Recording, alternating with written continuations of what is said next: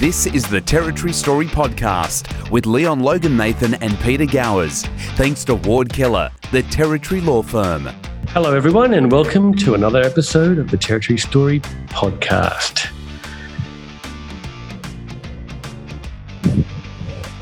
Pregnant pause? I know. I was just waiting for you to sort of jump in there. I thought I'd give you one of the curveballs you give me. I generally don't give you plain silence, but that's okay. Hello, Leon. I'll introduce myself tonight if you like.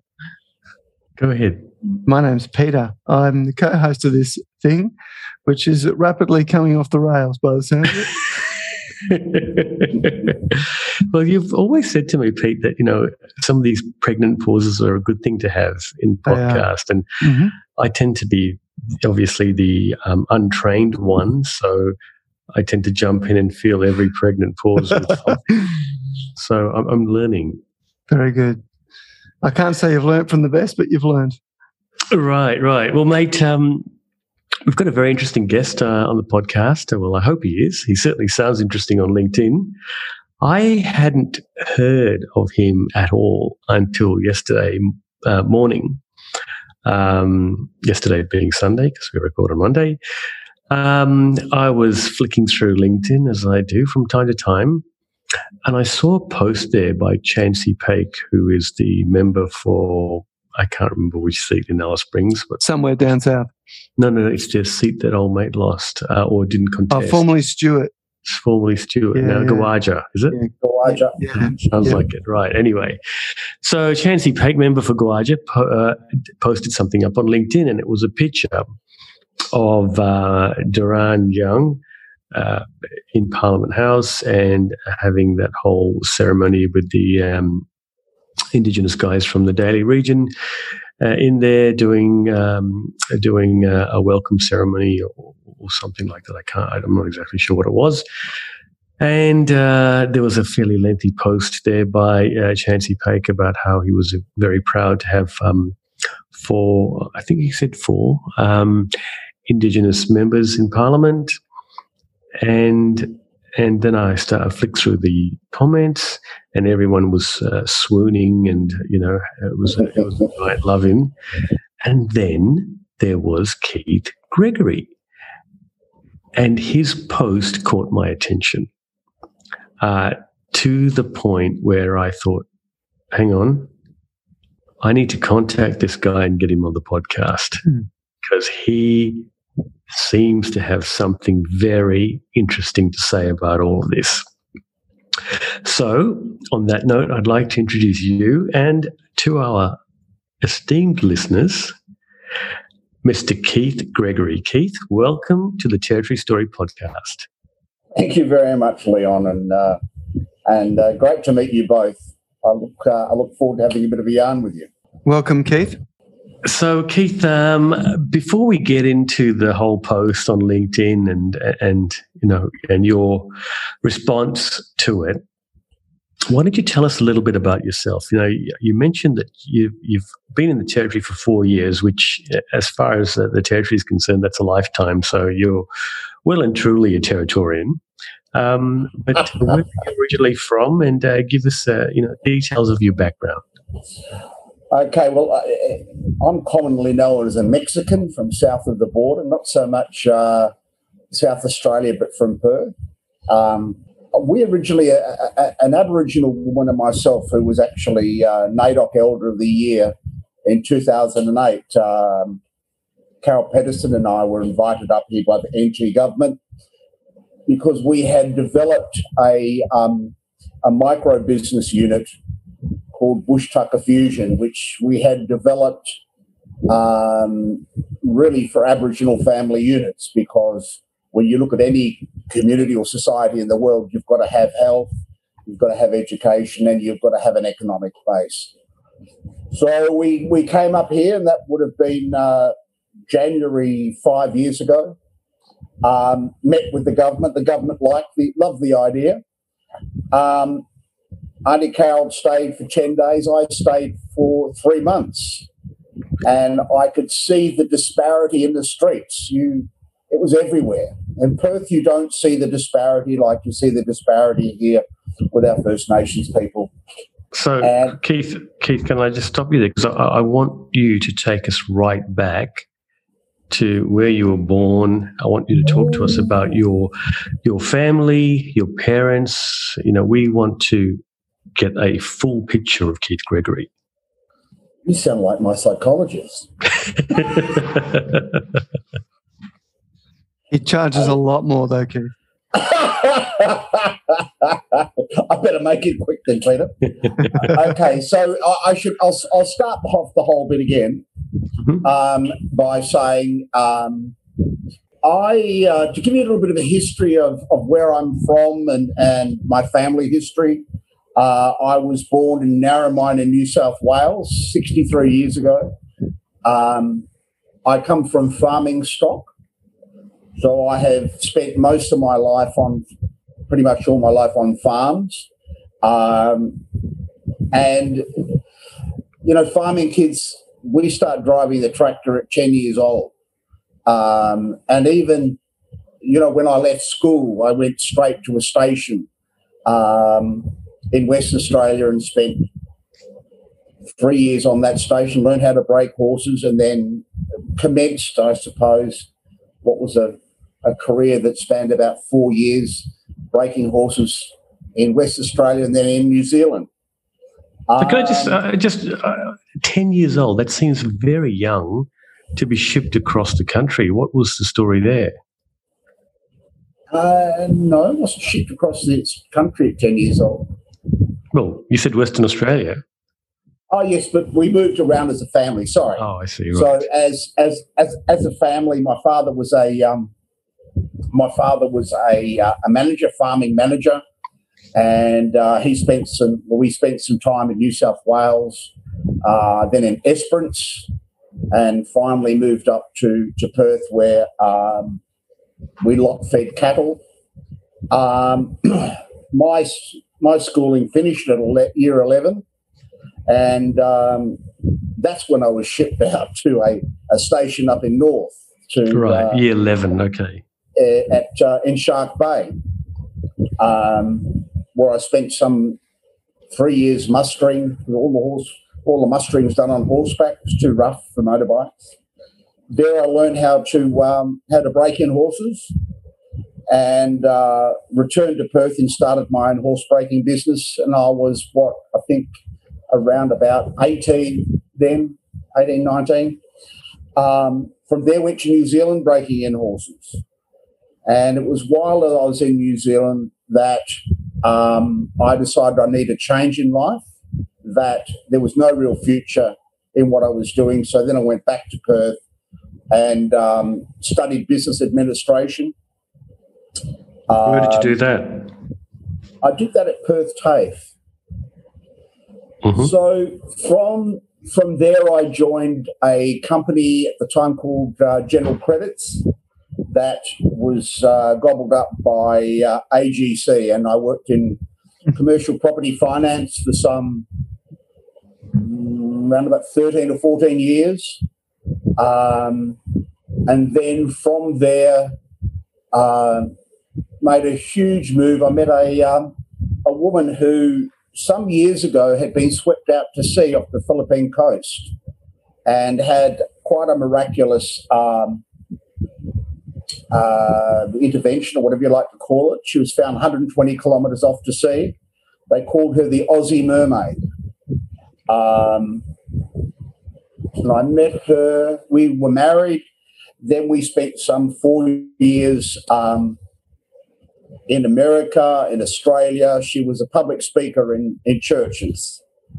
At that time in life, we had a child come along, my son Asher, or our son Asher. He was born autistic, within the severe spectrum of autism. The system at the time told us that we had to accept he was autistic and that he would never function in society. We are both very, very headstrong people, myself and my wife, and we didn't want to accept that. We found a system called Applied Behavioural Analysis, or ABA. that wasn't practiced here in Australia. We found a book which we had sent from America. That book had a section in the back where Murdoch University had actually had students practice, their psychology students practice ABA for a 12-month period. At that point in time, I had moved into the property market, and I was working for a company that built new homes. So I did sales and design. Webb and Brown Neves are a high-end building company. I think probably their average contract price is somewhere about $1 million. So I was on a very good wicket, which enabled me to go and get all those students who had done that program at Murdoch University, and they became my son's,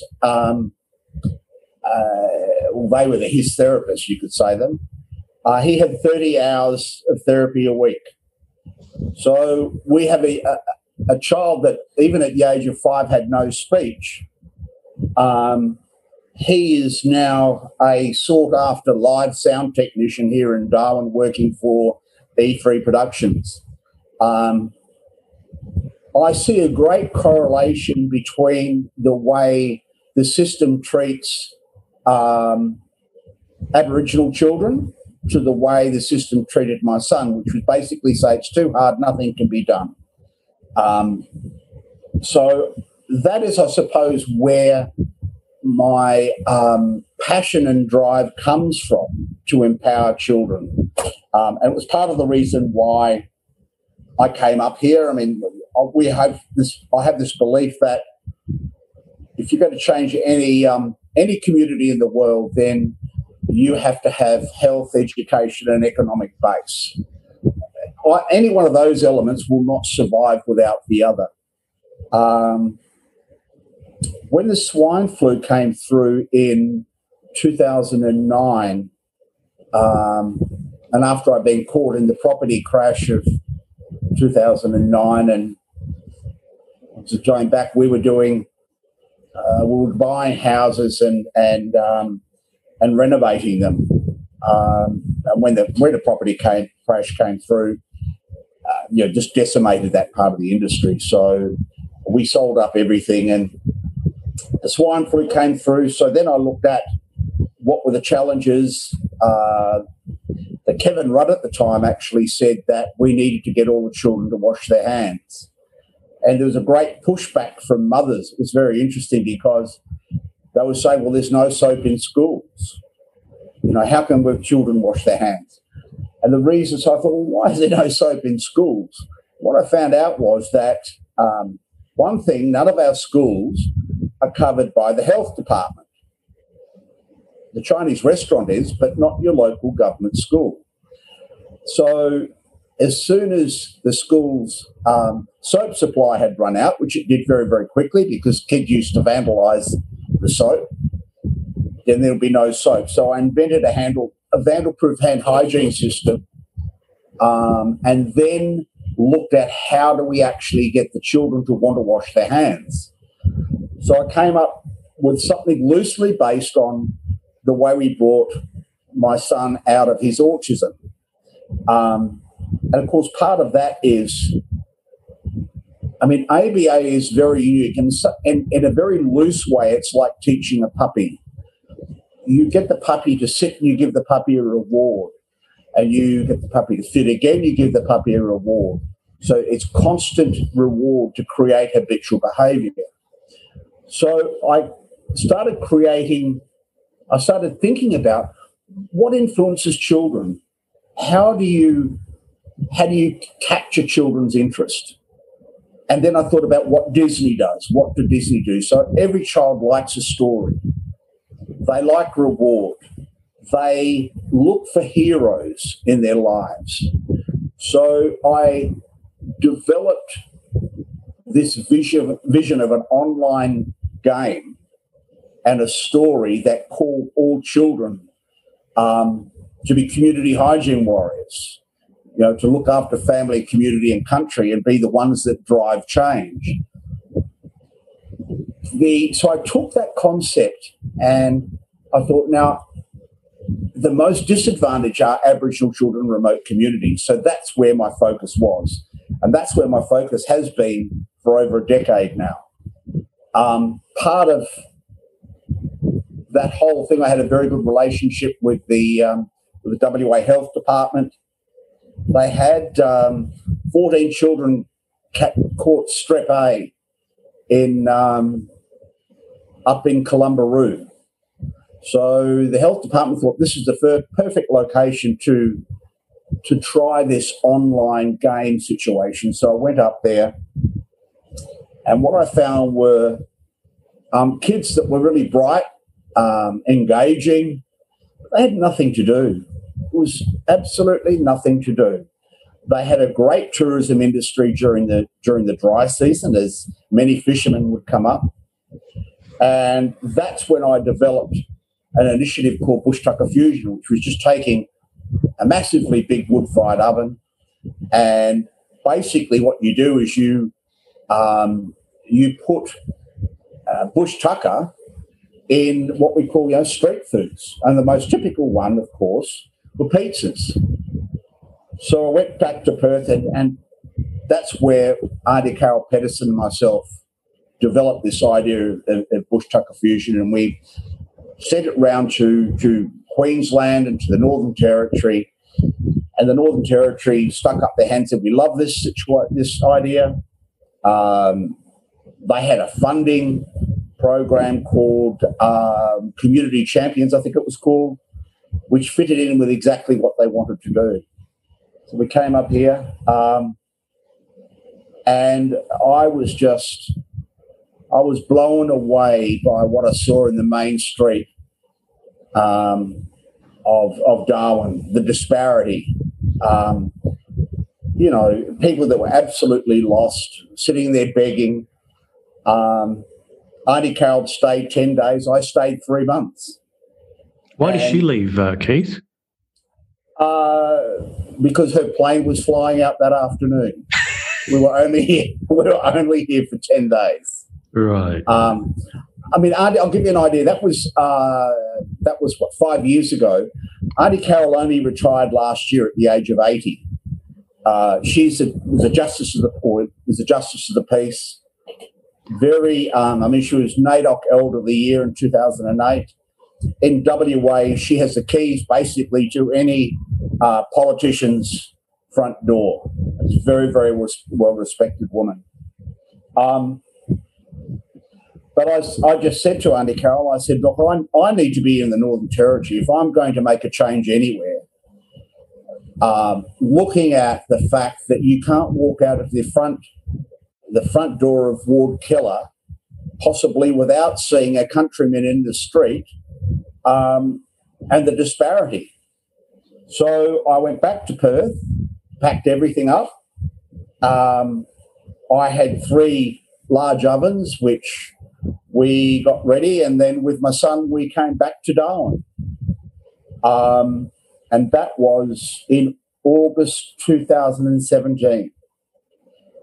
Now, what I can say about the Northern Territory and Darwin is that if you think that you're going to come from down south and teach people how to suck emu eggs, forget about it. Correct. There's a great pushback, and it doesn't matter how enthusiastic you are.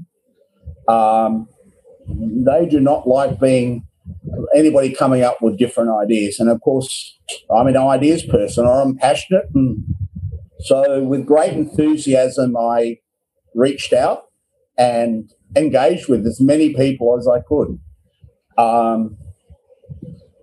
It wasn't long before I started hitting brick walls, which is very, very sad, because what I believe that we had developed, and I still believe to this day, will change the lives of any child, and especially Aboriginal children. Mm. So it has been quite a battle for the last 4 years, and trying to reach out to Aboriginal organisations. Auntie Carol's got a very good relationship with Ken Wyatt, we've had 4 meetings with Ken Wyatt, but there is this attitude towards what would be commonly called blackfella money up here, money that is set aside by the government for the improvement of First Nations peoples. However, it is deemed that that money can only go through organisations that are Aboriginal controlled. It doesn't matter how good the idea may be, and if you can't engage with those organisations, then you don't get a look in. And so what fund are you talking about there, Keith? Well, you have the Indigenous Advancement Strategy, which, to give you some idea of that pool of money, that's $5.9 billion over the next 4 years.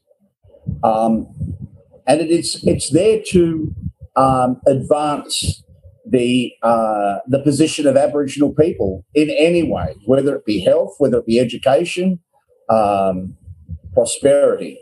But it is heavily guarded. And look, By whom? Nacho, Pat Turner, anybody else that has the ear of government, and it makes it very, very hard.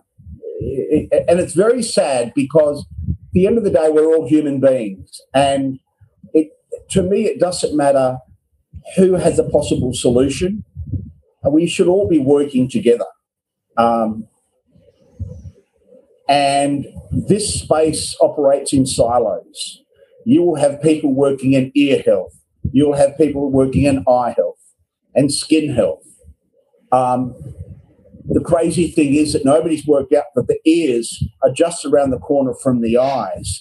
So what will happen is you'll have ear health people go out and engage with Aboriginal children and people, but they probably have the qualification to have a look at their eyes and their teeth and oral health and all sorts of things, but they don't. Mm-hmm. And that is about, and this is what upsets people because I talk about this. I openly talk about it. That is about people protecting their own little plot or pot of grant money.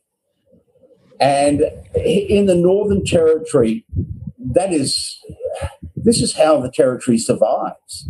And that's sad because it's based off, in many occasions, based off the disparity, because millions of dollars come from Canberra to the Territory based off the disparity of Aboriginal people.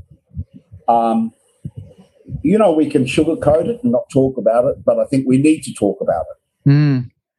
So this is why you find that I will be, and I'm very surprised, Leon, it's taken you so long to find me. Because we've been looking, haven't we, Pete? Because I don't hold back. Good. And the reason, I am quite aggressive in my approach to things, and I call people out, and I call organisations that receive millions of dollars and say, where are the KPIs? Where is the change that you have made over the last 10 or 15 years? Mm-hmm. Because as Territorians, and I'm assuming that both of you are Territorians, been here a long time, you will know that the change is glacial. It really is glacial.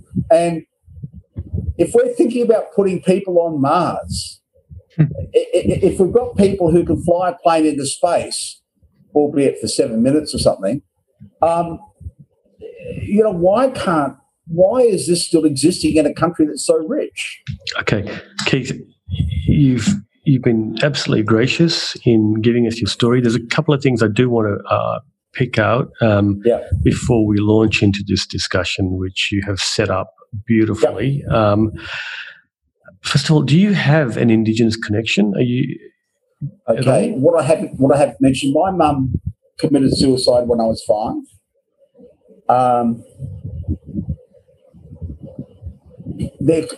Look, I've had a lot of Aboriginal women say to me, "You are Aboriginal, you just don't know it." Quite frankly, I don't care.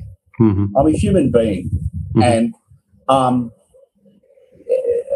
I don't know much about my mother's side of the family. My father didn't like my mother. Were they together when she passed away? Yeah. Right. Yep. They were together. My mum was bipolar. Right. I am probably bipolar. I take medication every day, but that's fine. Well, it's not fine really, because I ran out of medication on Friday. So you guys are lucky that I'm on a high at the moment. If you know anything about bipolar, you're either euphoric or you. So you're good on a Monday, but not so much on a Tuesday. I'll be I think there's a song about that, isn't there? Yeah, probably. So where were we, Leon? So I asked you if you had an Aboriginal connection. Yeah. Simply, and the reason why I asked was, and I really respect your answer that you don't care. I mean, that's tremendous. But I asked because, you know, the way these things generally work is if you are going to propose a solution to a problem that involves Indigenous organisations, and you are not, or you don't have an Indigenous connection, then you're already on the back foot, it seems. You're further back than fullback, Leon. Right. Pete would understand that. There's no further back than fullback. You're in the crowd at that point. You're in the crowd. You didn't even get a Guernsey for the game. Right. And so while you were talking, and you mentioned the IAS, yes, the Indigenous Advancement Strategy, I started having a look at that. And I must admit, I've never come across this before, so it's really great to learn. And I hope I'm able to take some people along the journey with me. The IAS appears to be a Commonwealth government initiative, and you're absolutely correct and spot on when you said it's the 21-22 budget allocated $5.7 billion over 4 years.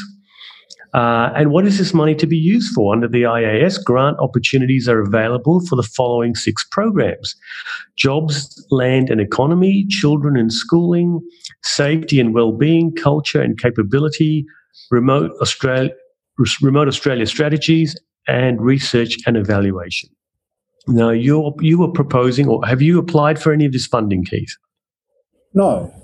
Well, we did.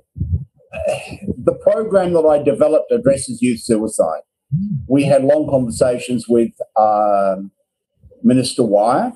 This is Auntie Carol Pedersen and myself around the program being developed for youth suicide.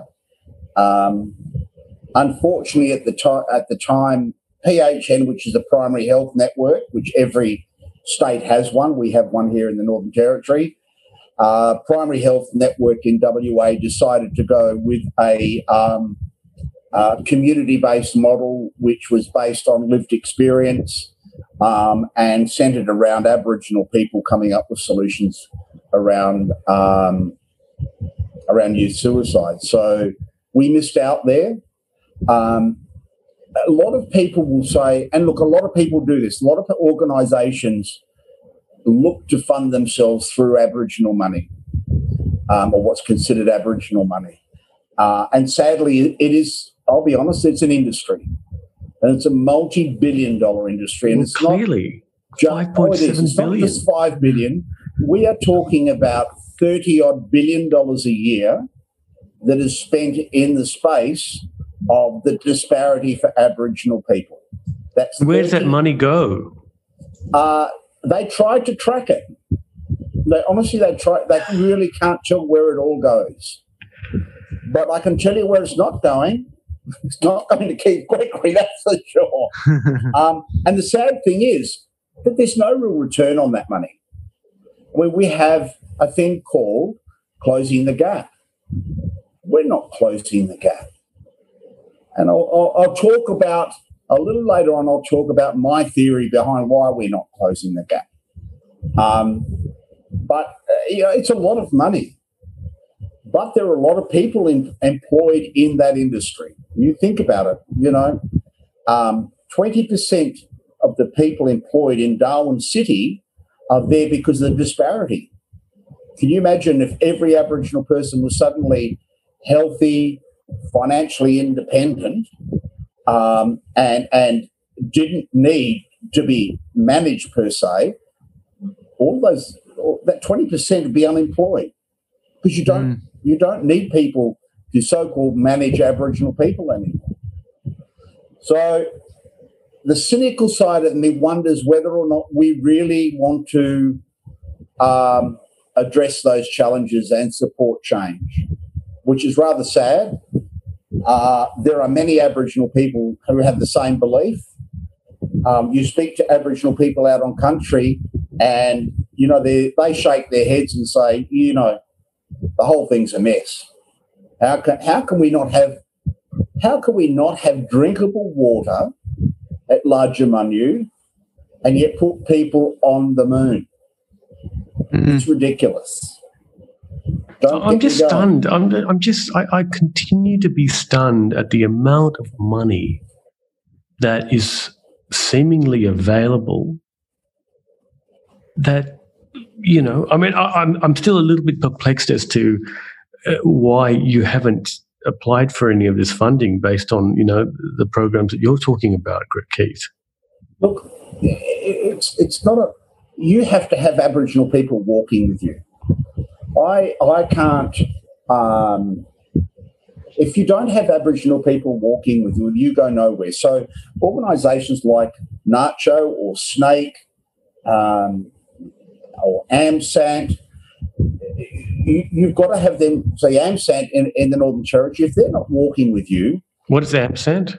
AMSANT is basically, I can't think of the name. It's Aboriginal. It's an overarching Aboriginal health organisation that looks after or engages with Aboriginal controlled health within the Northern Territory. So, if you're not walking with AMSANT or Danila Dilba, then government won't talk to you. And the reason being is that the pushback from organisations like that is huge. If they start going and funding some fat white guy from down south who has come to the Territory, still wet behind the ears, and who wants to bring a new idea to the table, which is very, very sad, because that is really what we need. You can't keep bouncing the ball against the wall and expect something different to happen. And if you think Sorry, just as you're speaking, I'm thinking, so, you mentioned some of these organisations by name. Are you saying that they're unapproachable to put these sorts of ideas to in a joint venture situation? Yes. They'll ignore you. Right. I have been ignored. Look, I don't have a problem with that. I'm a big boy. Because they want to come up with the ideas, or they've got other ideas they want to pitch, or? I think you have to do a Territory story with them. Right. There are many reasons and excuses put forward, and a lot of them, as to why there's no change. And they'll talk about racism, they'll talk about colonisation, they talk about all the reasons why. They'll talk about white mob not acknowledging the past, and we can't move forward till we acknowledge the past, till the white mob acknowledge the past. There's all these reasons why we can't have change. Mm. And the fact is, this is the kicker. Anywhere in the world, the only people that can change a community is the community themselves. They have to have the desire to want to change. No government, nobody can go into a community and change that community.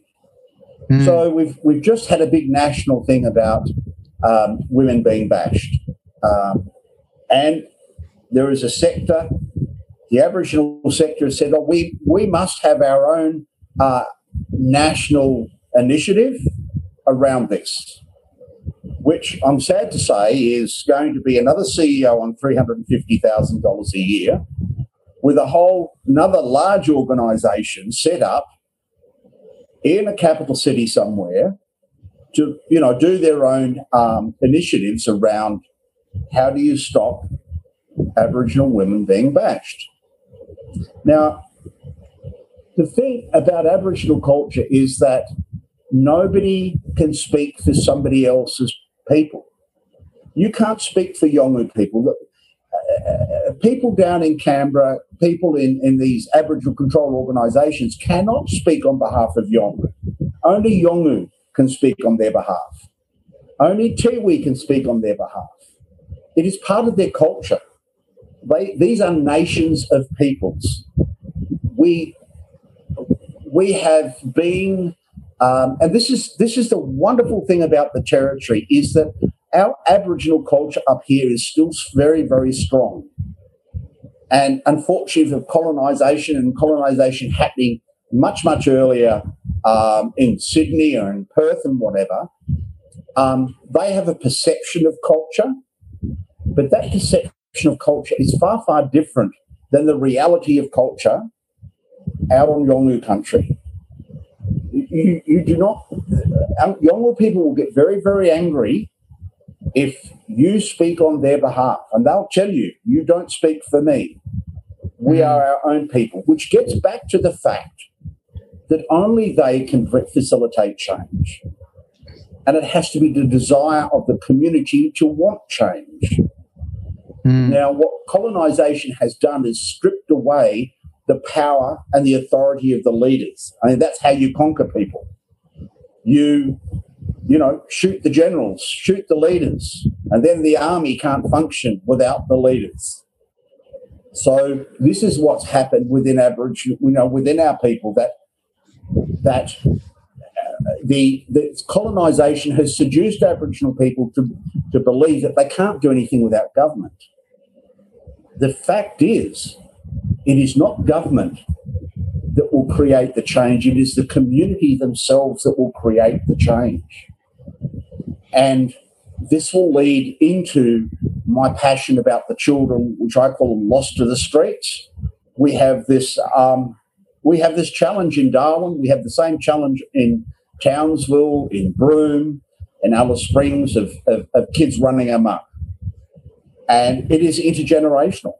And we haven't been able to address it. We've been locking Aboriginal people up for 250 years. We perceive it as the way you change behaviour is to put people in jail. But you know what the sad thing is? If you go into the prison up here in Darwin and start speaking to people, you will hear some men say, "Oh, it's much better inside here than what it is out on country." How sad is that? Yeah. They come in there, they've got a chance to get off the grog. They get 3 meals a day. They have access to clean water, a bed. They work, and they actually get paid for working in prison. But I think it's an indictment on the billions of dollars that we spend, where you have an Aboriginal person saying, "I'd rather be in here than back on my home country." Yeah. And that makes those elders very, very sad back on our country. It really does. I bet it does. Hey, Keith, just one question going back a little bit. You said something earlier about, change can't happen without white man accepting responsibility for the ways of the past and I guess partially the present as well.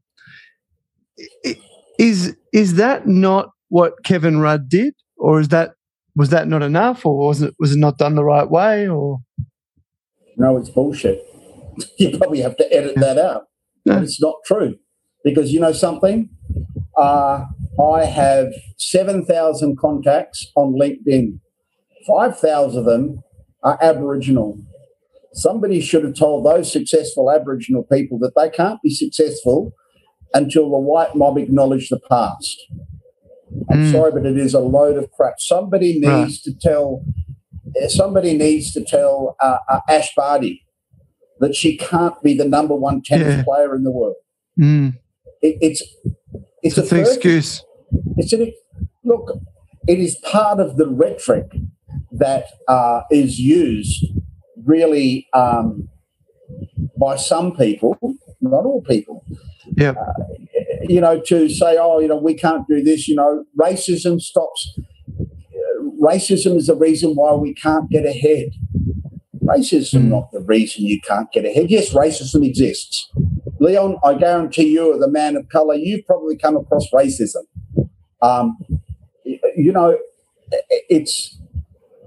It's something that will never disappear, but you can empower children not to be impacted on by racism. To let it, to ignore it. And that will annoy me. Some people will be annoyed at me saying that. And I say, always call out racism, but don't let it be something that stops you from moving ahead. But Keith, it's more than that, because, I heard very, very strongly your words before. And I think I've told this story before where, look, attitude's everything. And at the end of the day, I mean, you told a really powerful story earlier when it came to your son. And born to certain parents in certain cultures and certain parts of the world, he would have been resided to a shocking life. Yes. Let me tell you. Including Australia. Correct. And it's interesting to me because, it's a long story and it's probably not for this podcast, but something that I was taught from a very young age is there's no such word as can't, right? And, I'm a big believer in that the stars and the moons align for a reason sometimes. And that attitude that you just discussed then is exactly in line with what, you felt when you were told that your son had basically not much of a life to live. So that's an attitude thing, and that comes, from you and passed on. And I couldn't agree with you more. There's people in life who look for an excuse in anything, and what a great example, Ash Barty. And there's many other examples of it where, you don't just say, well, because I'm this background or this heritage or I've got this obstacle, that therefore I can't achieve. No, sadly, Peter, when and there's no blight against you, but when the AFL scouts come up here, they look for a Rioli. They don't look for a bloke by the name of Gowers. Yeah. What does that say to you? It says that Aboriginal people can be special, and that if your name is Rioli, that there is an element in your DNA that is exceptional. Yep. All of us can be exceptional. Yep. And this is what this program called the Go Kids Fund or the Go Kids Club does.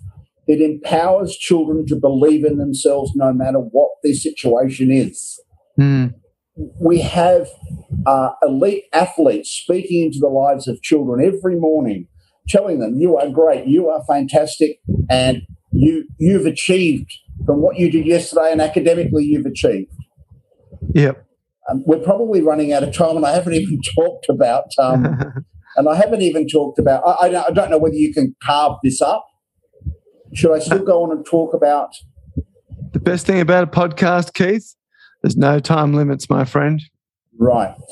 Okay, so when going back to what happened with the swine flu and creating that online children's club, which was based on constant reward plus having an online avatar as a mentor, and a story, and the children being empowered through a daily story. This is what will change the children out in remote communities, and we're getting very, very close to that. I have spoken to some people recently in the last few days. One woman who's been out in remote communities for 40 years with her husband, and she's saying this will work.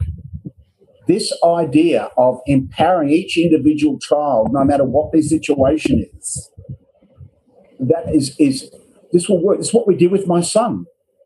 We kept on every time he achieved something, the reward was immediate. And he kept on working for those rewards, which created habitual behaviour. I'll give you an example.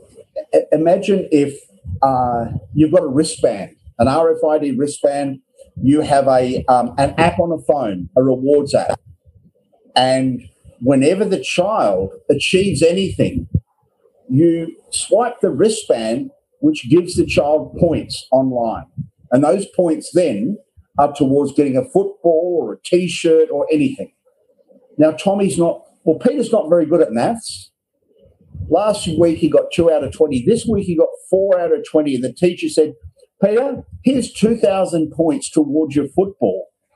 Now, Peter's he is street smart. And he says to the teacher, Miss, if I get 6 right next week, will you give me 4,000 points? Yeah, Peter, no worries at all. Well, Peter goes, do you know where I can find a tutor? And what we do is we employ tutors out in those remote communities, Aboriginal people who have an education, who come in and get paid $25 an hour or $30 an hour to tutor Peter. Now, your eyes are on the football. You don't really care about maths.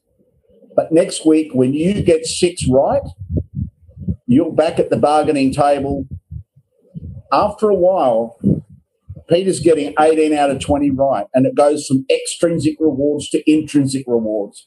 You now know you can do maths. So suddenly you set him back saying, hang on, I can do maths. And there's a great pride in having achieved that. So this is how ABA works. You know, it engages children where they are disengaged. Yeah. So this is why people believe it will work, and we have leading behavioural psychologists in Sydney University wanting to engage with this. We have a lot of people who are saying this has the capacity to work. The Australian president of the Principals Association said, we need to pilot this. Yeah. You know, so, and this can be done in all schools. And we have, just as a matter of interest, WA, Victoria and Queensland education ministers have just said, we want the Go Kids Club in all the schools. WA, Vic and Queensland? Yeah. Okay, all Labor. All Labor. But that's only because I haven't approached New South Wales. Okay, yeah, fair enough. I have approached... They're a bit busy at the moment. Yeah. Well, do you know something? I have approached the Northern Territory government. Yep. There was no interest. Donuts. Yeah, okay. No interest. What about either a self-run pilot program or approaching some of the private schools who've got alternative funding? Do you know what has happened in the last few days, especially down in Alice Springs, with the strong women's groups? And there's a lady down there, funnily enough, she's English. Her and her husband are the ones that have been out in these remote communities for 40 years. The funding may well come from a joint venture with a strong Aboriginal group, not associated with any of the mainstream Aboriginal organisations, but rather a strong women's group who want to, they're not about money, they're about change. Yep. So we have some other people who are very keen to see CDU involved in the pilot. The thing is, Peter and Leon, all we need to do is build the website. That's all we need to do. And it's very interactive and it's not cheap to build. But once you build the first website, then every school or community have their own website. So the back end is developed, the front end is co-developed. So in a remote community, the strong men and women will decide, they will determine the challenges and the solutions and what the rewards will be. And the children will get rewards for undertaking the solutions. I've got a saying, work with the clay, not the brick. The children are the clay. If we can influence children, one of the rewards is that if you have a shower at home every night, if you clean your teeth, if you wash your hands, you can say to Mum, you've got to give me 500 reward points for having a shower. When Reece Kershaw was up here, and you'd know Reece Kershaw, Leon, he was the former Commissioner for Police. I met with Reece. He loved the idea. Why? Because all police would have the app on their phone. If a child went up and had a positive interaction with a police officer, he'd give them 500 reward points. So suddenly you're building relationships with police. Now, and a lot of times in this space, police are painted as the boogeyman. Oh, we don't like the police. They're bad. You know, the BLM movement, police kill Aboriginal people. Police don't kill Aboriginal people. You know, yes, sure, we've got a case at the moment, Yuendamu, where a police officer did kill an Aboriginal person. But generally they don't. So we're really influencing the way children engage with authority, the way they engage with their education. And do you know something? The most simple thing we can do is have children use soap and water. Soap and water will address gluea.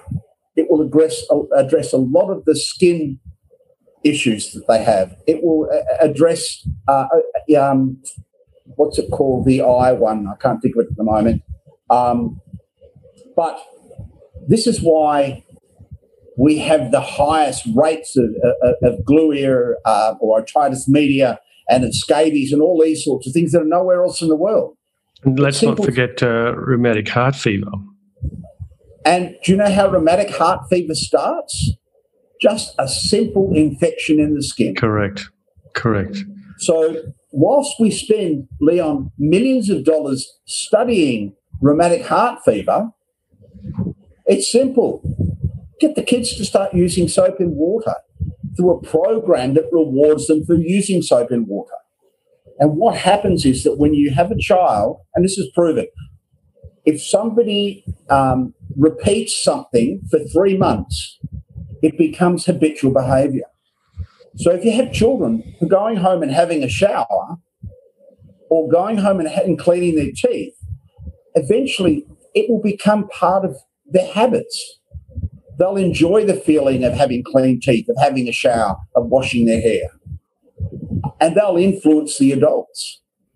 And you can imagine in 20 years' time, the space will look totally different. We'll have educated children with lots of footballs, because that's what they need. Correct. Educated children with lots of footballs that have a great relationship with police, that it's part of their code, you don't bash women, you know, that we respect each other, that we have a shower, so you can influence a whole generation. And here's the thing, Keith. Yep. Let's say, right, we do nothing else but test it. We can't be worse off than we currently are, right? And it won't cost $5-point-something billion over 4 years either. Yeah.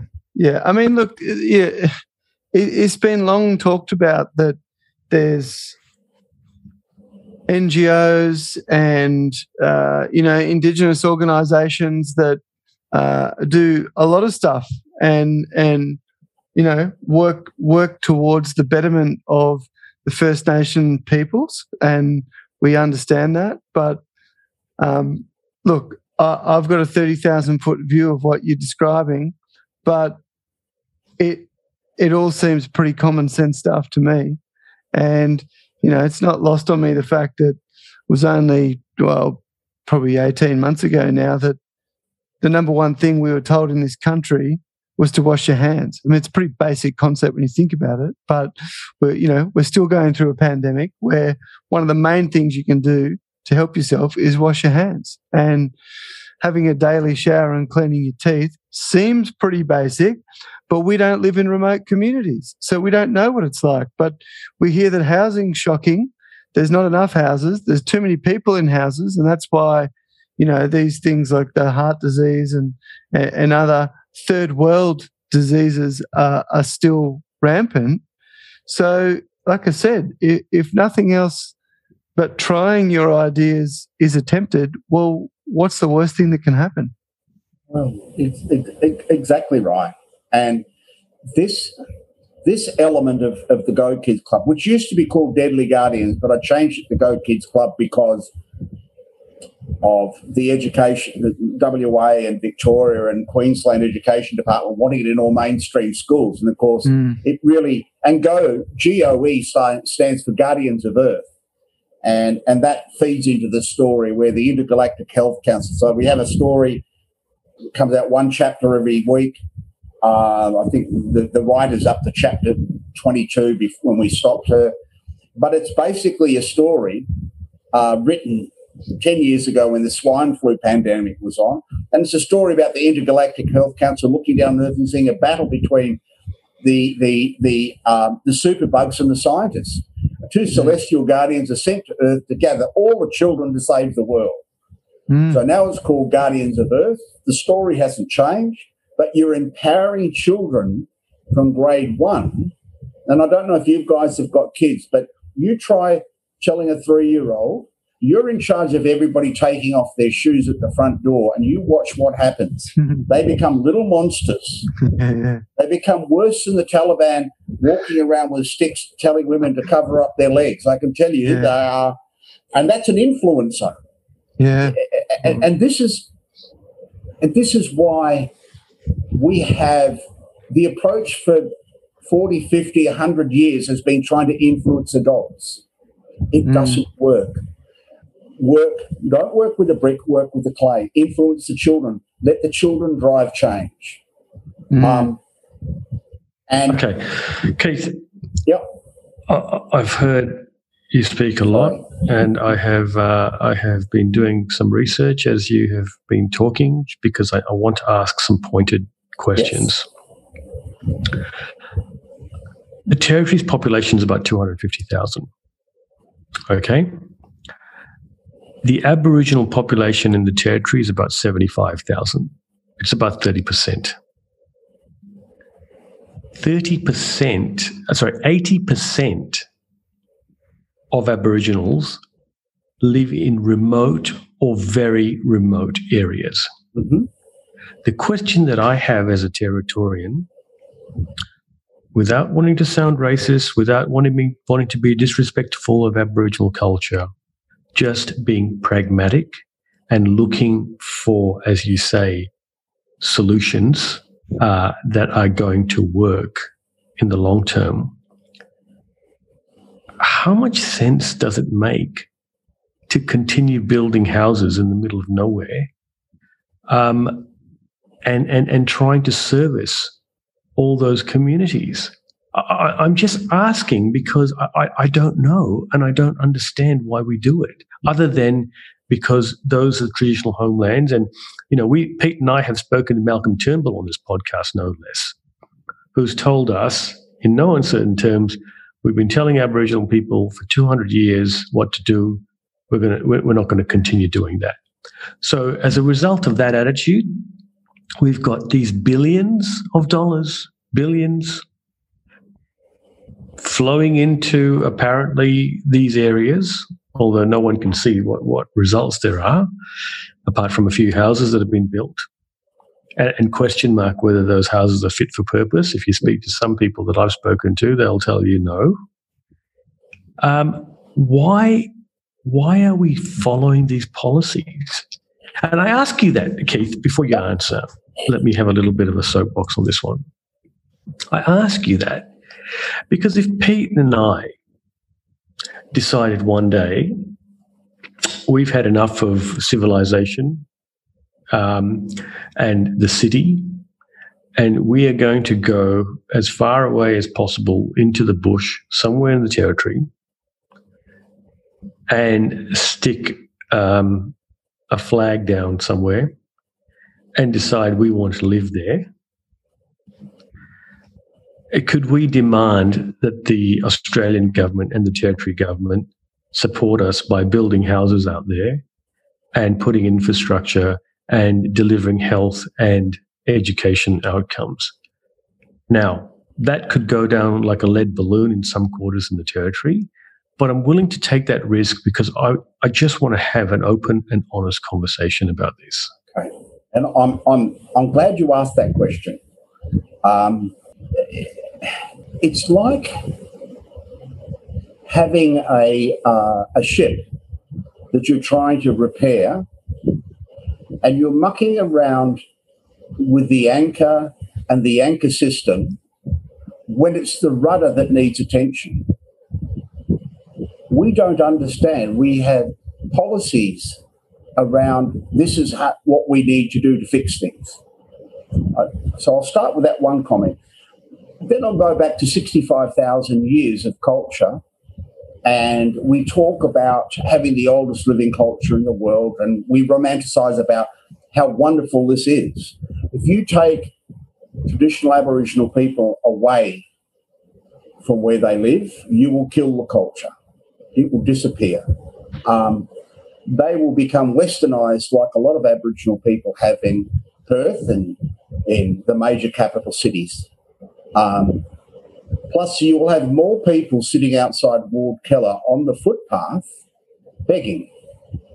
Because, would you though? Would you? Because yes, you will. Because you've got 65,000 years imprinted in the DNA of the people that operated and they were.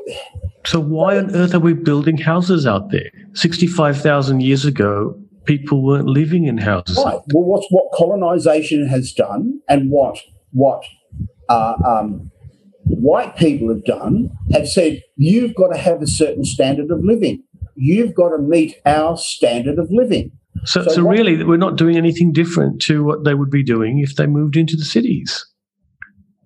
We're trying to have a bet each way here, it seems, Keith. Well, yes and no. I think, see, what you've got to look at is that Aboriginal people always moved around.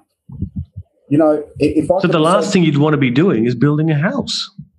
Well, we forced them into this situation. Over 250 years, we've brought people who walked around their country in smaller groups. They weren't in thousands because the land won't.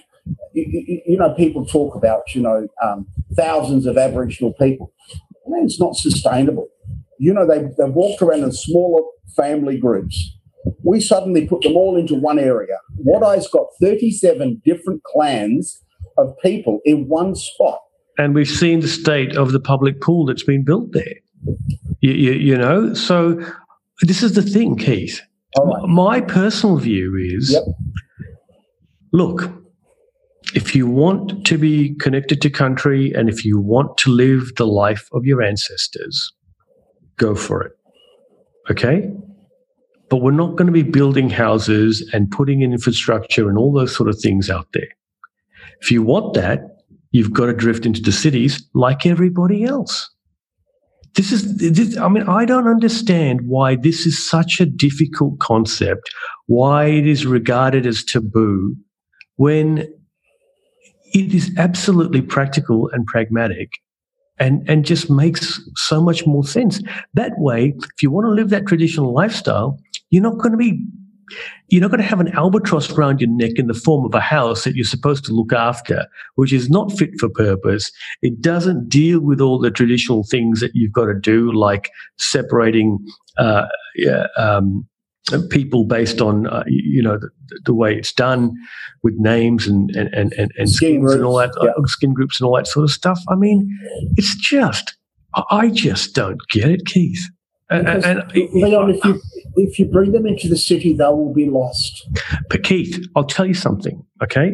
A really good Greek friend and client of mine said this to me once, and it has stuck in my head like lead.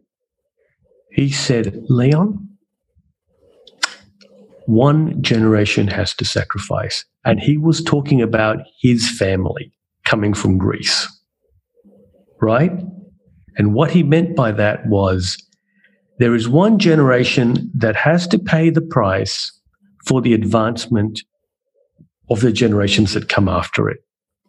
And as an immigrant myself, my family who came here from Malaysia, I can see exactly what he's talking about, because my parents had to make that sacrifice for the betterment of their children. And it worked, as it has for many migrant families, you know? Yeah. And what I'm saying to you is we have done every possible thing you can do under the sun in the last 200 years, from almost effectively decimating the Aboriginal population in Tasmania, to what we're doing now, which is, in my view, just a gross pandering and just over-the-top political correctness and all that sort of stuff. And look at the state of crime in Alice Springs and in Darwin as a direct result of what happened at Dondale. Now, I'm not suggesting for 1 minute that children need to be locked up and put in spit hoods like what happened, what we saw in Four Corners. What I am saying, however, is what the Labor government has been carrying on doing for the last little while is just as bad, because you've got kids running amok. I mean, Katie Wolf on her show the other day, you had the manager of Cazaly's, saying on a Friday afternoon in the middle of the day, a whole bunch of kids walked through and just run amok in Cazaly's, the youngest, aged 11 years old or thereabouts. Why were they not at school? And you talked about this, the importance of going to school. We've had other guests on this podcast that talk about the importance of going to school. One of the most respected people I think we've ever had on this podcast was Craig Glass, the former principal of Haileybury School here in Darwin, the private school. And he said, we have Aboriginal kids, we have a large cohort of Aboriginal kids at the school, and they never get to start school on time because things are happening on country. They can disappear for sorry business and be away for weeks. How on earth is a kid supposed to have a chance if they are not allowed to be in a situation where they're going to thrive? He told us out of the entire cohort that was there at that time, there were 2 kids that he could see potentially going on to succeed. My grandmother told me, Keith, the way out of poverty is through education. 100%. Right? So, I've probably done a little bit of a scattergun approach, a little bit of throwing up in a bucket here, but I want to see Aboriginal people succeed. I absolutely do. But I just think the way that people go about doing it is just not right.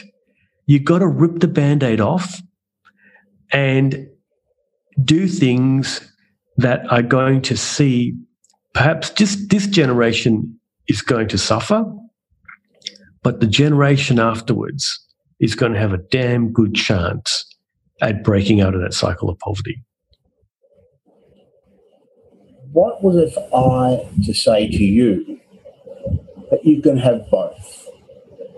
That you can have well-educated Aboriginal people living in remote communities, in houses that they have grown to look after, in communities where they grow vegetables, where they become more self-sufficient, where they can have Western education and maintain their strong culture, whereby a lot of Aboriginal people, we talk about overcrowding, and Aboriginal people are migratory. They also will work out who's got a full fridge. They will work out, oh, yes, so-and-so's coming back from the mines. He's going to have plenty of dough. So, we'll go and stay with Uncle for a couple of weeks. If you look at Meningrida during the dry season is not overcrowded. Meningrida during the wet season, all the homeland people come in to Meningrida because they're going to be cut off from access to food and everything. So they come in. And so you get immense overcrowding. I think you can have both. I really do. I think you can. And we do things to Aboriginal people. We keep on trying to change things for them rather than supporting them determining challenges and solutions and bringing about change themselves. I think it will be a very, very sad day when we take this approach that, and look, I respect you for being honest. We need to be able to have honest conversations without people getting upset because somebody expressed a belief. An opinion. And an opinion. And, of course, and a lot of times in this space, people get very, very upset because of what you just said. Oh, you can't say that. You can't say it. Of course you can say that. You want an answer to it. You've said to me, Keith, please explain why we're doing this. Why have, and I think poor old Premier of WA, or might have been Tony Abbott, one of them spoke about lifestyle choices, and I think he was castigated for that for a long, long time. But, Leon, I think that there is a great opportunity for Aboriginal people to stay out on country and build and be sufficient, to build communities, to be electricians, to be plumbers, and to be trained. But it's about a change that happens on community, not in the city. I mean, how are they going to be employed in the city? What are they going to do? Well, I'd suggest to you there's a lot more opportunities in the city than there are out in, out in the bush. Not for a 35-year-old Aboriginal man or woman that has got a minimal level of education. And I know you're saying, we have to sacrifice a generation.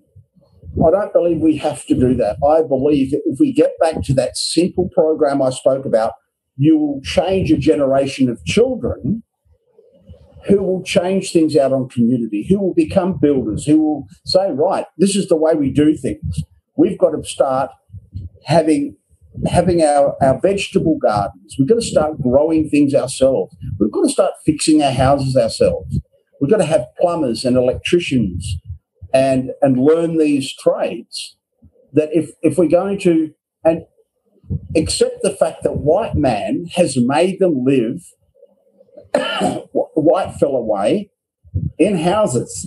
I mean, the craziest thing was that we've asked people to crap in the same place every day. What a stupid thing. And to live where you've had a crap. I mean, Aboriginal people didn't stay living in the same place that they had a crap in. They kept on moving around. And when they came back, nature had cleaned the place up. But, there were no plastic cups, there were no bottles, there was no beer. So I think that if you say, well, okay, Keith, there's two things we can do. We can try and do it your way and influence a generation of children in a positive learning way, or we can force Aboriginal people to move from the country into the cities, which... No. I never said that. No. Okay. I said give them a choice. Okay? You don't have to. I mean, for goodness sake, this is not Nazi Germany here. Right. Okay. Well, so... you're not going to service... We're not building houses. I mean, you yourself just said, forcing them to crap in the same place that they've crapped in before, and that isn't the way it's done. Well, I agree with that. I'm just saying that you live a traditional lifestyle, or you come into the city. I think you can have. You don't get. Pardon? I think you can have elements of a traditional lifestyle and a Western lifestyle, living and walking side by side, on the basis that you still have strong elements of your culture which you practice out on country, which wouldn't be practiced here in Darwin, and that you can have children who have grown up within that rich culture, but understand that if you change environment, you have to do it yourself. We have to stop doing things for Aboriginal people and doing things to Aboriginal people. We have to start supporting. So and this is part of the challenge, Leon, that we have been doing things to Aboriginal people for so long. That's what Malcolm Turnbull said. And it's the truth. But even though he said it, we continue to do it. And we have Aboriginal organisations that continue to do it to people out on country. They have to walk themselves. We have to support the leadership taking back control of their people. Let them see one thing. Say to Aboriginal people, you determine your own codes of conduct. You make the rules on how you want the men to treat their children and treat their women. You make the decision, because the Western way of saying you've broken the law, we're going to chuck you in jail, doesn't work. We know it doesn't work. But if it comes back to empowering people, and we have disempowered them and continue to disempower them. And I mean... Well, don't you think that trying to build a Western lifestyle in the middle of nowhere is disempowering them? No. I don't. What would happen? Can I ask you this, Leon? If we took Somali refugees and we put them out in a remote community, within no time at all, they would have gardens. They'd have vegetable gardens. They would change it. They would have houses. They'd maintain the houses. They would do, this is what I think would happen. They would either die out there, or they would drift straight back into the city. That's what I think would happen. Yeah. I just think we have the rose-colored glasses on. I think we are bending over backwards trying to create utopia, and it doesn't exist. And I say that with great respect. I don't mean to offend anybody at all, and I would be happy to be proven wrong. And I would, I'd gladly accept being wrong about this. But based on what I have seen and read over the course of my lifetime, I think what we are doing here is not working, has never worked, has continued to create greater and greater social disharmony for everyone concerned, not just Aboriginal people. And I think Aboriginal kids should be given the best possible opportunity to learn, get a good education, and get the heck out of that cycle of poverty. And some people on our podcast, I'm sure, would say to me, Leon, what are you talking about? The Aboriginal culture is so rich. There's 60,000 years of culture. And, being an engineer doesn't mean anything. It's more about, have you learned this particular ceremony or that thing? Well, you know what? If that's what you want to do, go and do it.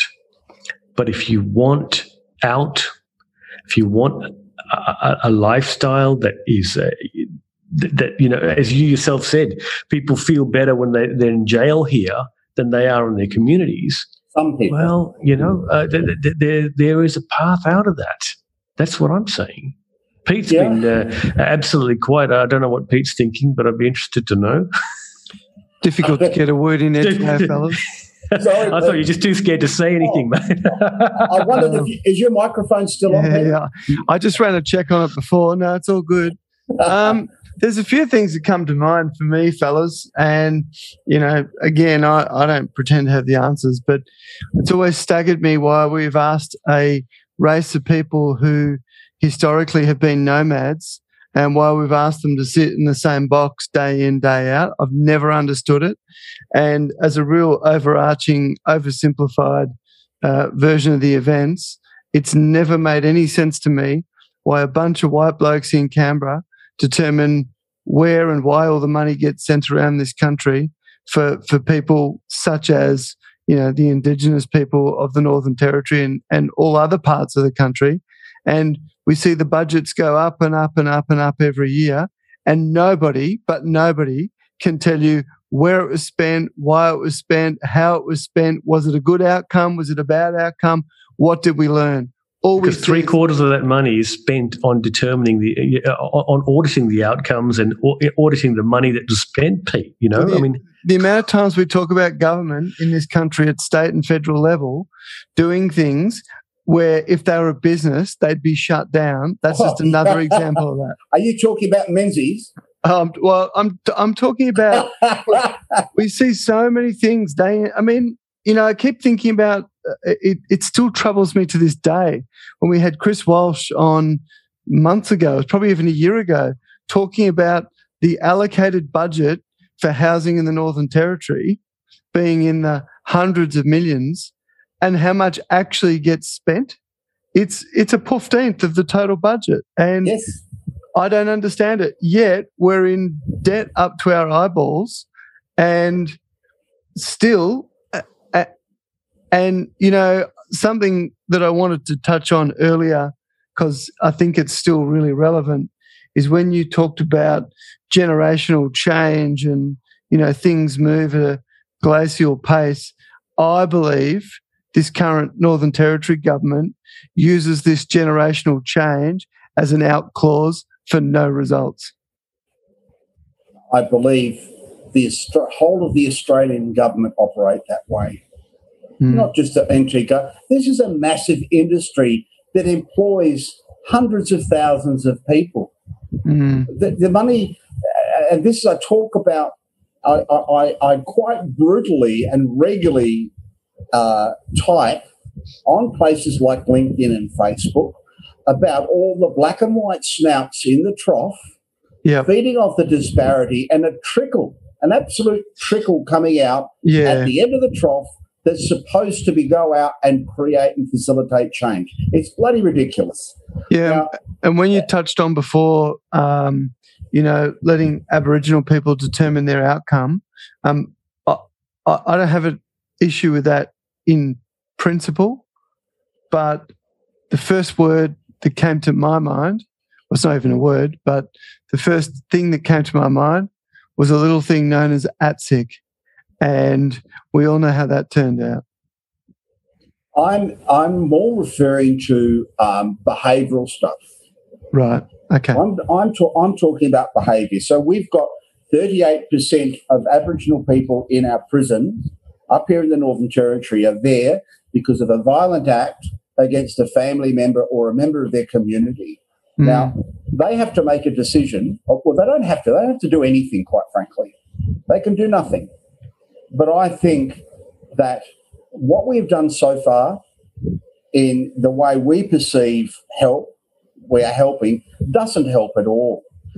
And I'll give a classic example. If you tie your shoelaces for your child every morning, they will never learn how to tie their shoelaces. Tell me about it. So to me, and look, remember, I didn't get past year 11.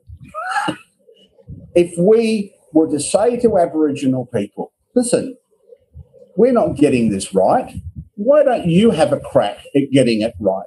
Why don't you? Yeah. I'll tell you what we'll do. You make up your own codes of conduct around the way that you want to treat your women and you want to treat your children. And what we'll do is the police and the government will back that code of conduct. So in other words, when the police are called because somebody in your community has broken your code of conduct, not white fella's code of conduct, your code of conduct. So there's an element of responsibility that has been taken away that we have to give back. Now, I understand what Leon is saying, and yes, that if you could do it, which you can't do it, and you'll never be able to do it, that could be a way forward. But in reality, that will never happen. You know it will never happen. So, and I say this with the greatest respect, we've got to put that to the side at the moment, Leon, and look at how we do facilitate change, not how we make change. How do we facilitate it? And I believe we facilitate it by empowering the leaders. Now, there's so much bullshit that goes on out there. You'll get mining companies go out there. They will select who the leaders are because they're the ones they bribe to sign all the documents, and then they can do the mining. You know, whereas the real leader, they've actually got him on the wall, and he's lying out there boozed.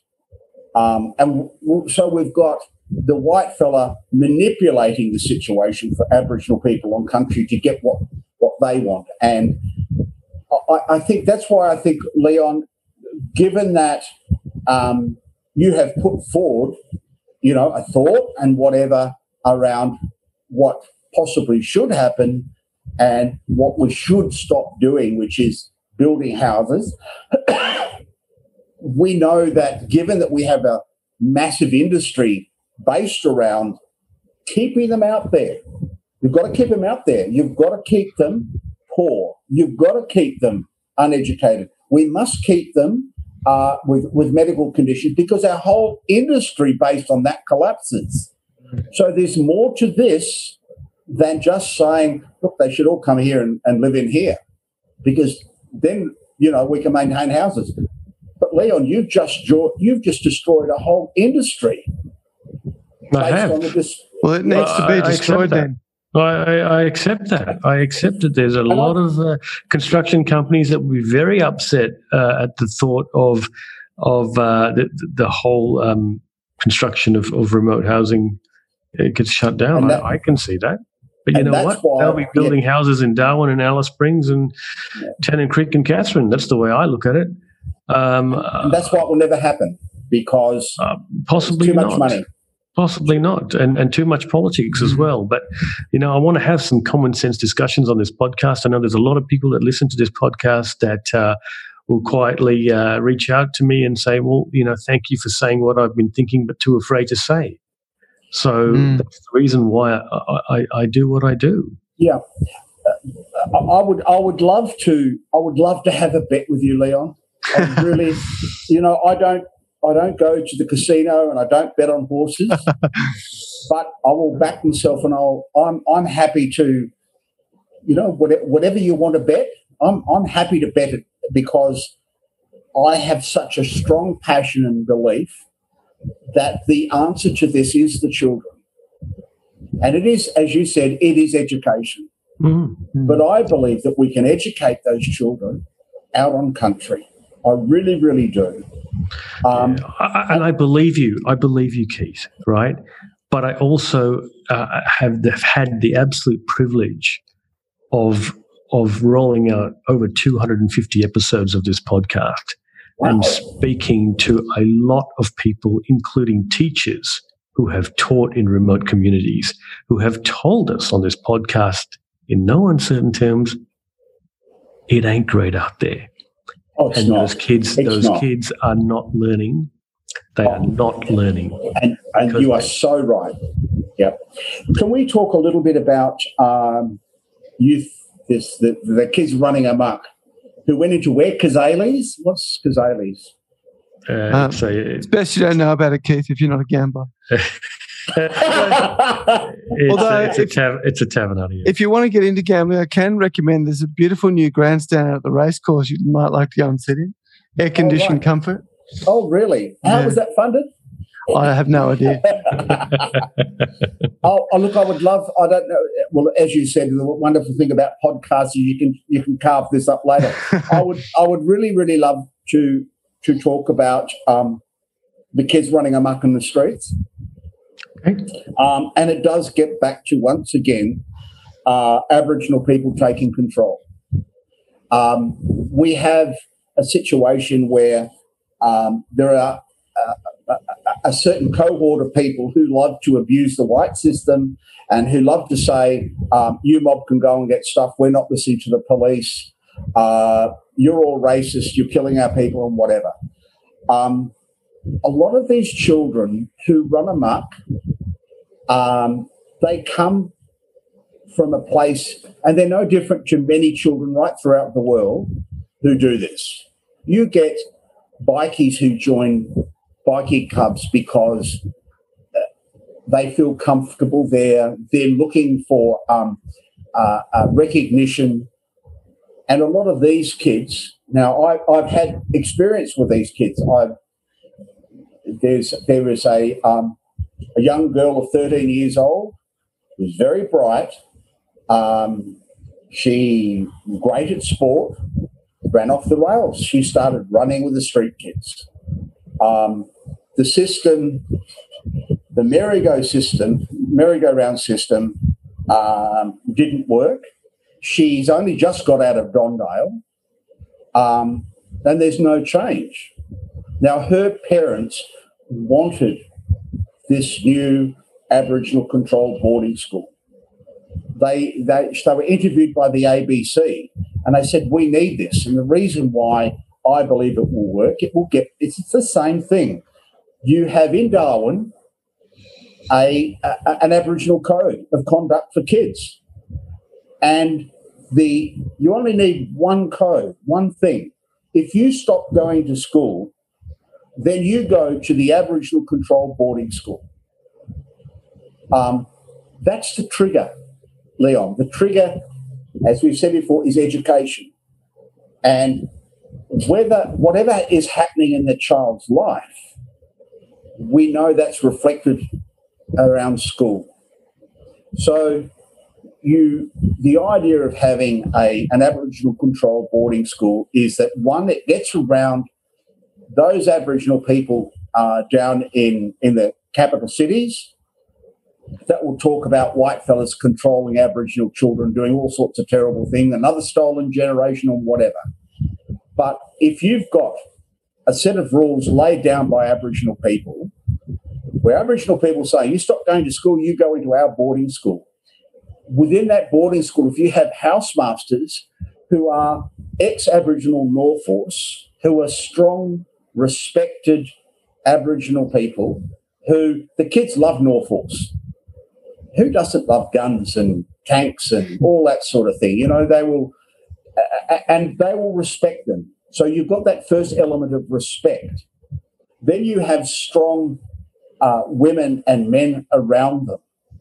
Now, this boarding school could be run by Catholic education. But the first thing that happens when you go to the boarding school is you go out to bush. You work out, you take the kids out of their environment that they have, you know, they don't go to Kazali's, you take them right away. And you have them, you sit them down, you work out what their passions are, what their dreams are, what their emotional capabilities, their mental capacity, and their physical capacity. And then you develop educational programs around that. Not the system that we try and teach children in schools, because they're disengaged from that system. Where do you live, Keith? Random question? Yes, I know. I live in Nightcliff. Okay. Because what you're talking about already exists at Halberry School, right? No. Seriously, you could go and check it out. Go check it out. It doesn't exist at Haileybury. It does exist, and And I just think you're making my argument for me, Keith. Well, I've had on the subject of crime, youth crime. We've had the Mayor of Palmerston on this podcast several times, and she's actually taken me on a tour of the things that they do here in Palmerston to keep crime low. And one of the things that they do is they pick up the kids after school, they take them to the YMCA Youth Centre here, and they look after them from 3 o'clock in the afternoon till 9 o'clock at night when the Larrakia Nation bus takes them home. Because that is the problem. The problem is what is happening at home with alcoholism, with drugs, with dysfunctional families, with all those sort of things. And it's an opportunity to keep the kids safe for their waking hours at least. And those things are working, Keith. No, they are absolutely working. They are working. Well, tell me why crime is out of control. I can tell you in Palmerston, it is certainly doesn't appear to be as big a deal as it is in places like Darwin and Alice Springs. And neither of those two councils have taken any of these programs on board. The thing is, you've got to look at where the family groups live, where the disengaged family groups live. You've got a lot of disengaged family groups living in around Malak, around that area. Yep. You may well have less disengaged family groups living in Palmerston. Oh no, I don't think that's the case at all. And I can tell you, has traditionally had low socioeconomic housing in a number of particularly the oldest suburbs, but it's there, and it requires management at different levels of government. And I got to say, a hat off to the Territory Government and to the Palmerston City Council for the way that they have worked together to minimise the issues that are coming out of this. I mean, Pete, you were on all of those podcasts. I mean, am I talking out of my backside here? Not specifically, no. Yeah, I don't know. I'm getting You're more. Going to jump on the fence like you? No, I'm getting more confused by the minute, to be brutally honest, because I see the passion in Keith's eyes, and I can see where he's coming from. I listen to what you're saying, and you know what you just said is right. We have been shown all this stuff.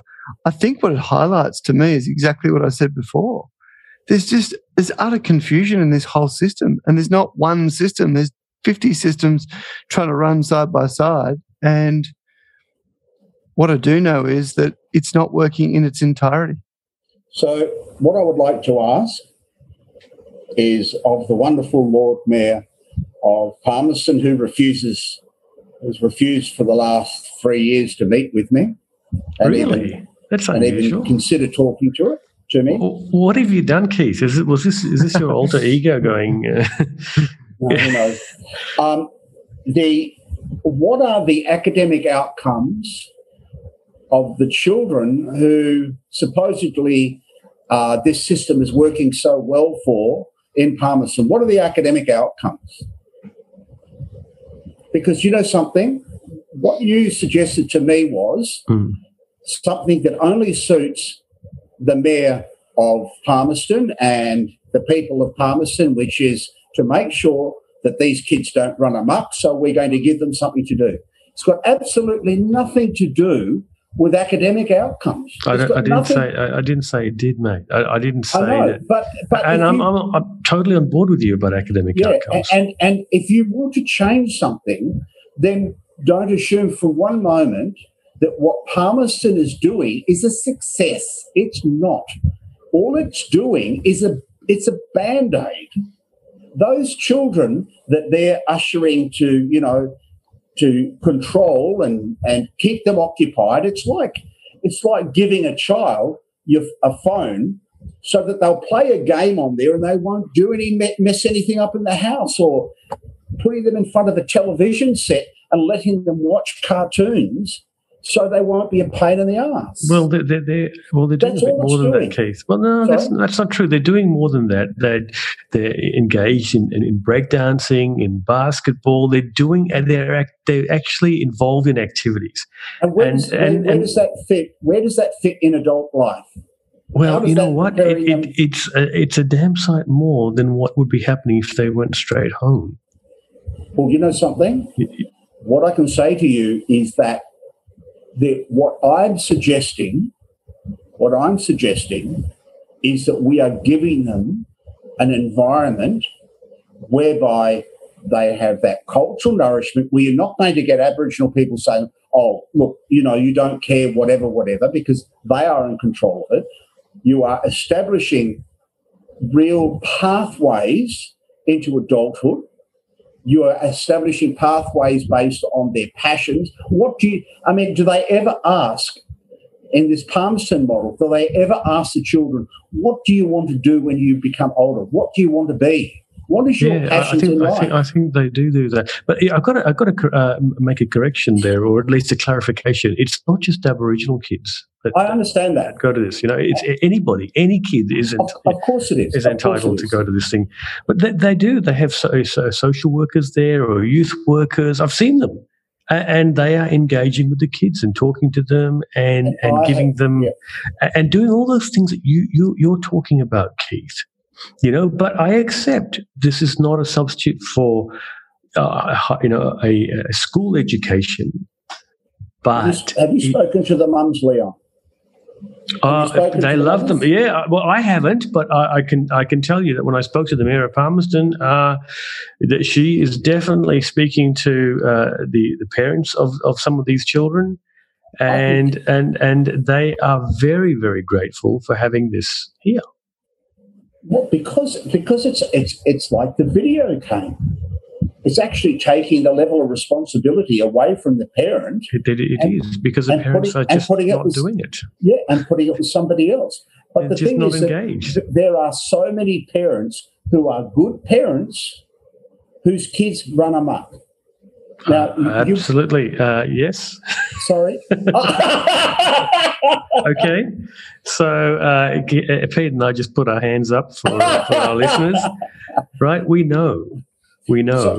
But we are educated parents, and we've been given opportunities to learn and to understand how to deal with our children, perhaps a little bit better than others. We don't have substance abuse issues ourselves, and so we may be possibly, with respect, better equipped to deal with some of this stuff. Right, but when you have parents who are not in that situation, it's hard. It's hard, and what they're trying to do is to break that cycle, to minimize the harm to children, give them a safe space to be at. Because what did the Mayor tell us? There are people that are on the streets, the kids that are on the streets at all hours of the night, simply because it's safer to be on the streets than to be at home. Yes. Mm. But under the Mayor of Palmerston's program, you're actually taking them back home again. Well, you can't keep them out all night, can you? Well, yes, you can, because they actually stay in the boarding school, in the Green Skin Academy boarding school. They stay there, and on the weekend they go hunting and fishing. Look, we could talk about this all night, but the one thing that I'm hearing is that once again, government, the Mayor of Palmerston is doing an itsy-bitsy program that has no real vision for a child to become an active person, an active part of society, with a job, with a career, with a passion and a future. It's a Band-Aid situation for the moment that they're living in, that we will do all this after-school stuff. That's if they go to school. That we'll do all this after-school stuff, and we will contain them by somehow keeping them entertained until we can drop them off home. I mean, we've got kids kicking out air conditioning units so that they can get out of house at night. I mean, these are good parents. They try and lock their kids in their bedrooms to stop them getting out. So, and because we've got these itsy bitsy programs that I really feel in some ways is and I'm going to be rather brutal here. I find that is child abuse.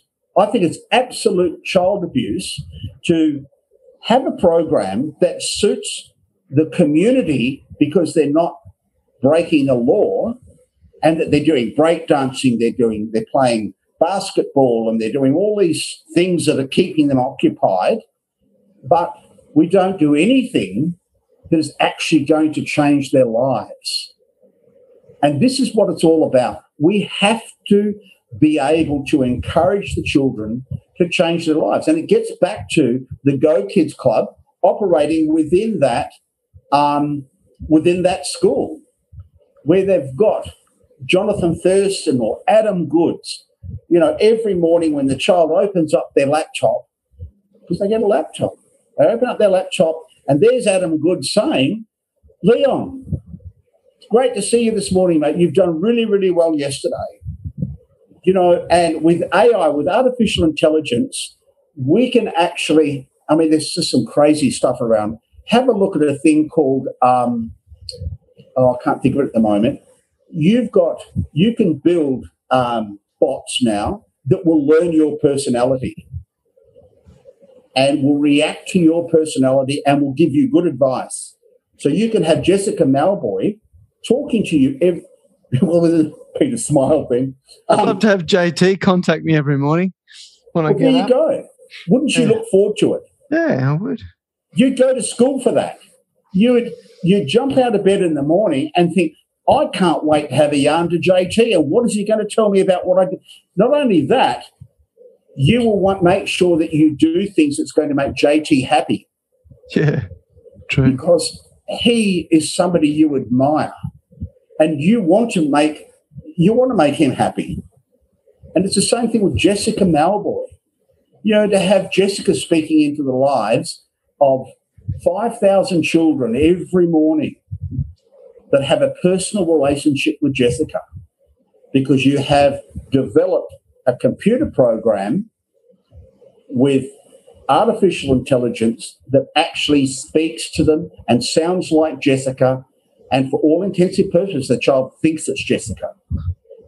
It's far better than playing basketball after school and being minded and controlled and then dumped back home again with no real vision and no care about a child's future.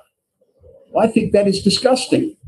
That really makes me grumpy, because that's all it is. As much as they say it's working, you will have another generation of children running amok who will be the children of those children who went and played basketball and had a great time after school at Palmerston. But you think that what's going on in Alice Springs is perfectly fine as an alternative? It will be Alice Springs that actually ends up doing the pilot. We're very close. I ran I put a we should be down the pub having a beer at the same time, and I'll send you the link. I did a post on Facebook down in Alice Springs on the Green Skin Academy. The response was hugely positive. I think there was probably 80 people responded, giving it thumbs up and whatever. People could see how it worked. Aboriginal people could see how it could work. Jimmy Cocking loved the idea because it allows those strong Aboriginal people in an environment to be able to speak into these kids' lives. And it gives them, it gives the children the ability to go hunting on the weekend, to go fishing, to learn about culture on country. So it's satisfying the needs of the Aboriginal community as to what they want to do in speaking into the lives of their children. Don Dale doesn't do that. In fact, if you want to make Don Dale a success, get rid of all the white fellas and just have black fellas looking after the kids. And you will have a massive change in Don Dale. Because, remember when they burnt down part of the school? So my adopted father, who's quite a famous Aboriginal man, he's a Tiwi man, we put to the NT government that we take 14 traditional men into Don Dale for 14 days, all around the country, and that those men just sit and talk to the kids. Because a lot of those kids that are in there were initiated children from down in Alice Springs, and they fight between the mob up here. There's always stuff going on. A lot of them have varying degrees of fetal alcohol syndrome disorder or deafness, but they respect traditional lawmen. Now, if you had, it was only going to cost $34,000, and that included paying them, I think, $250 a day for doing this. But because the white system needed to know what these elders were going to talk, they needed a structure, and they needed to know what was going to be done each day. And I would say, no, you've got to stay out of this. Let them do it. But this is the problem our white system has, Peter, is that we want to control everything. We've got to step back and let Aboriginal people do this. And this is why I'm excited about what's going on down in Alice Springs. Any politician that decides to run with a program that will have all the children off the street within weeks. So imagine this. If we did this in Darwin, all those kids running amok, within a month, you'd never see them again because they'd be in the boarding school. They'd be actively doing stuff on the weekend, fishing and hunting and having playing sport. They're gone, but they're in a nurturing environment that is focusing on a career for them. That's got to be better, far, far better than what they're doing at Palmerston. Honestly. All right. Well, look, I didn't suggest for 1 second that Palmerston was the answer to everything. A solution to a issue that occurs between the hours of 3 and 9 at 3 in the afternoon to 9 in the evening. I think the Mayor has done a good job in relation to that, but obviously you're entitled to differ on that. Yeah. Look, Keith, I wish you all the best with what you're doing, because at the end of the day, if what you're doing works, I would be on board with that. You know, and that's really where I think we both agree. We are looking for outcomes that are going to be positive, that are going to drive change, and that are going to be good for the future. Well, that's exactly, Leon, that's all we want. Yeah. All we want is the best for mankind. You know, and for the kids and for everybody to be happy chappies, wherever they want to be happy chappies. So on that note, I'm going to wish you well. I am also hoping that anyone that listens to this podcast that has an opinion on this issue or has some background or experience in relation to the issues that Keith has discussed, we would love to have you on the podcast to talk about this. I have somebody for you. Great. The lady who's been out there for 40 years. I'm sure she would love to come on. All right. We'll get her name and details after the podcast. Fantastic. And I'm sorry if I come across a little strong, Leon. Not at all. Not at all. It's important to come across strong and passionate. That's Leon what likes it's all an about. opinion. Don't get him started on that. He hates it when I sit. Leon loves an opinion. He hates it when I sit on the fence. So being strong is a good thing.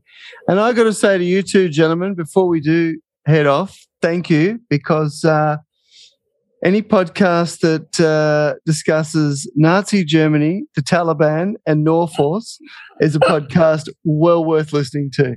Thanks for coming on, Keith. Thanks, guys. And thank you very, very much for this opportunity. And Leon, we've got to have this bet. Well, I've enjoyed this a lot. I really have. And I can't thank you both enough for this opportunity. I really can't. You're welcome. That was Keith Gregory on the Territory Story podcast. Don't forget, you can check out this episode and all our other episodes on our website, territorystory.com, and we'll catch you again for the next episode. You've been listening to the Territory Story podcast with Leon Logan Nathan and Peter Gowers. For more episodes, search Territory Story podcast on all leading podcasting platforms or go to territorystory.com. The Territory Story podcast, thanks to Opie Dennis Digital Marketing, your local digital marketing agency.